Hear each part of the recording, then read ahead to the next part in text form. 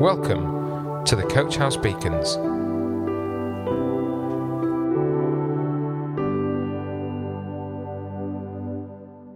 Welcome to this Coach House Beacon called Renovations. My mum bought me a sign once, which is now hanging up in our hallway. It reads, "My house was clean last week. Sorry you missed it." It's certainly true that there have been times when it's clean and tidy, but mostly it feels busy and a bit like painting the Forth Road Bridge. Clear one bit, then start at the beginning again. Even without the usual visitors due to lockdown, we're always in the process of sorting out stuff. In the ideal world, nothing would be out of place, nothing would break or wear out, but then I'd rather it were busy and full of people than clean, tidy and devoid of life. I do enjoy watching the house renovation programmes though. I can watch from a distance without the mess of plaster dust, paint pots and leaky pipes, then enjoy the unveiling of a fully renovated house from the comfort of a cosy settee. My favourite has to be Homes Under the Hammer. It's all about bringing some unloved property back to life with beautiful kitchens and bathrooms and often a total transformation from its original state. The Bible tells us a lot about renovation and transformation. In the Old Testament, the Israelites spent many years concerned that the temple and the city of Jerusalem was in a bad state of repair. Nehemiah, an exile and the cupbearer to the king, took it to heart and asked for permission to go back to Jerusalem to rebuild the city walls. Renovation was important. He wanted to honour God, recreating the city walls as a sign of God's presence and power, of God's place with his people. Yet when you read about the prophet Ezekiel, God speaks directly to Ezekiel while he's still in exile in Babylon. So God was not confined to the temple, limited by city walls. In Ezekiel 34, God promises to be a shepherd to his people Israel, bringing them home from exile to a place where they belong. So the idea of home is important. It is a place of belonging. It's a place where the basic human needs are met, shelter and security, a place to wash, eat, sleep and relax. Romans chapter 12 tells us, "When God's people are in need, be ready to help them. Always be eager to practice hospitality." Hospitality, entertaining, inviting people to your home is a way of connecting with people. Across cultures, there is a common thread of building relationships, of showing friendship and meeting needs while having a drink or a meal. In 1 Kings chapter 6, it describes how King Solomon built the temple for God and it took 20 years to complete. Such was his care and attention to detail. Read the chapter for yourself and imagine how it looked. This was a transformation of huge proportions. From a tent of meeting in the wilderness to a permanent, solid temple structure, the home where the presence of God would live, in the inner sanctuary where the Ark of the Covenant was placed.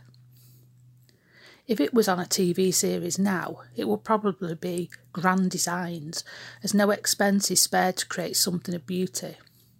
In Solomon's case, the purpose was to reflect the majesty and power of God.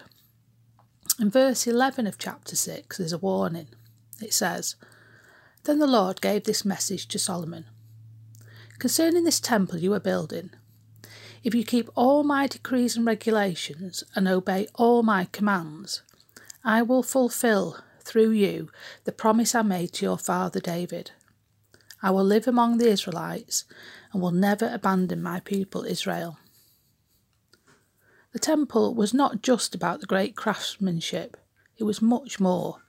It was about reflecting God's values, of following the rules set out in the law and putting God first in everything, of recognising God as sovereign and a place where the Spirit of God lived. It is right and proper that Solomon's temple should be a grand design. Yet, when you see the amount of money, time and attention to detail that some lavish on transforming their houses, it does leave you with a feeling of the unnecessary, of putting too much emphasis on a building, on the here and now. Do they really need gold taps or a porcelain floor? The Bible tells us not to store up treasures on earth, which I believe means not to put too much emphasis on what you have. Matthew 6 says, starting at verse 19, "Don't store up treasures here on earth, where moths eat them and rust destroys them, and where thieves break in and steal. Store your treasures in heaven, where moths and rust cannot destroy, and thieves do not break in and steal. Wherever your treasure is, there the desires of your heart will also be." During our present situation, I think many people have realised just how important it is to have contact with others, that relationships and interaction with people are essential parts of our lives. It's not all about the things we have. It's also about the quality of connections with others. Having the tidiest house with all the latest interior design statements does not replace human interaction. In John 14, Jesus is responding to the disciples who are very confused about what's happening. Where's Jesus going? Why does he need to leave them? And it says in verse 1, "Don't let your hearts be troubled. Trust in God and trust also in me. There is more than enough room in my Father's home. If this were not so, would I have told you that I am going to prepare a place for you? When everything is ready, I'll come and get you, so that you will always be with me where I am, and you know the way to where I'm going." Think about these words in relation to the beginning of Jesus' life. What a contrast. When his parents arrived in Bethlehem, Mary and Joseph were told there was no room in the inn, and their only option was a stable, a barn with the animals. How different as Jesus prepared to go back to heaven, that is describing a mansion with limitless room so that no one needs to be left outside. All are welcome if they believe in Jesus and accept him as Saviour. The transformation process can be startling when we see a building being brought back to life, but the Bible talks about individual lives being transformed, changed and improved for long-term gain. Romans 12 verse 2 says, "Don't copy the behaviour and customs of this world, but let God transform you into a new person by changing the way you think. Then you will learn to know God's will for you, which is good and pleasing and perfect." While the shell of a house can be renovated and transformed so that it can become more than bricks and mortar but a home, so we can put our trust in Jesus, who helps us through his Holy Spirit to have a change of attitude and of values and of focus. We belong to God's house, as it says in Hebrews 3, if we put our hope and trust in Jesus, as he is the one and only way to heaven's mansion and to be in the presence of a holy God.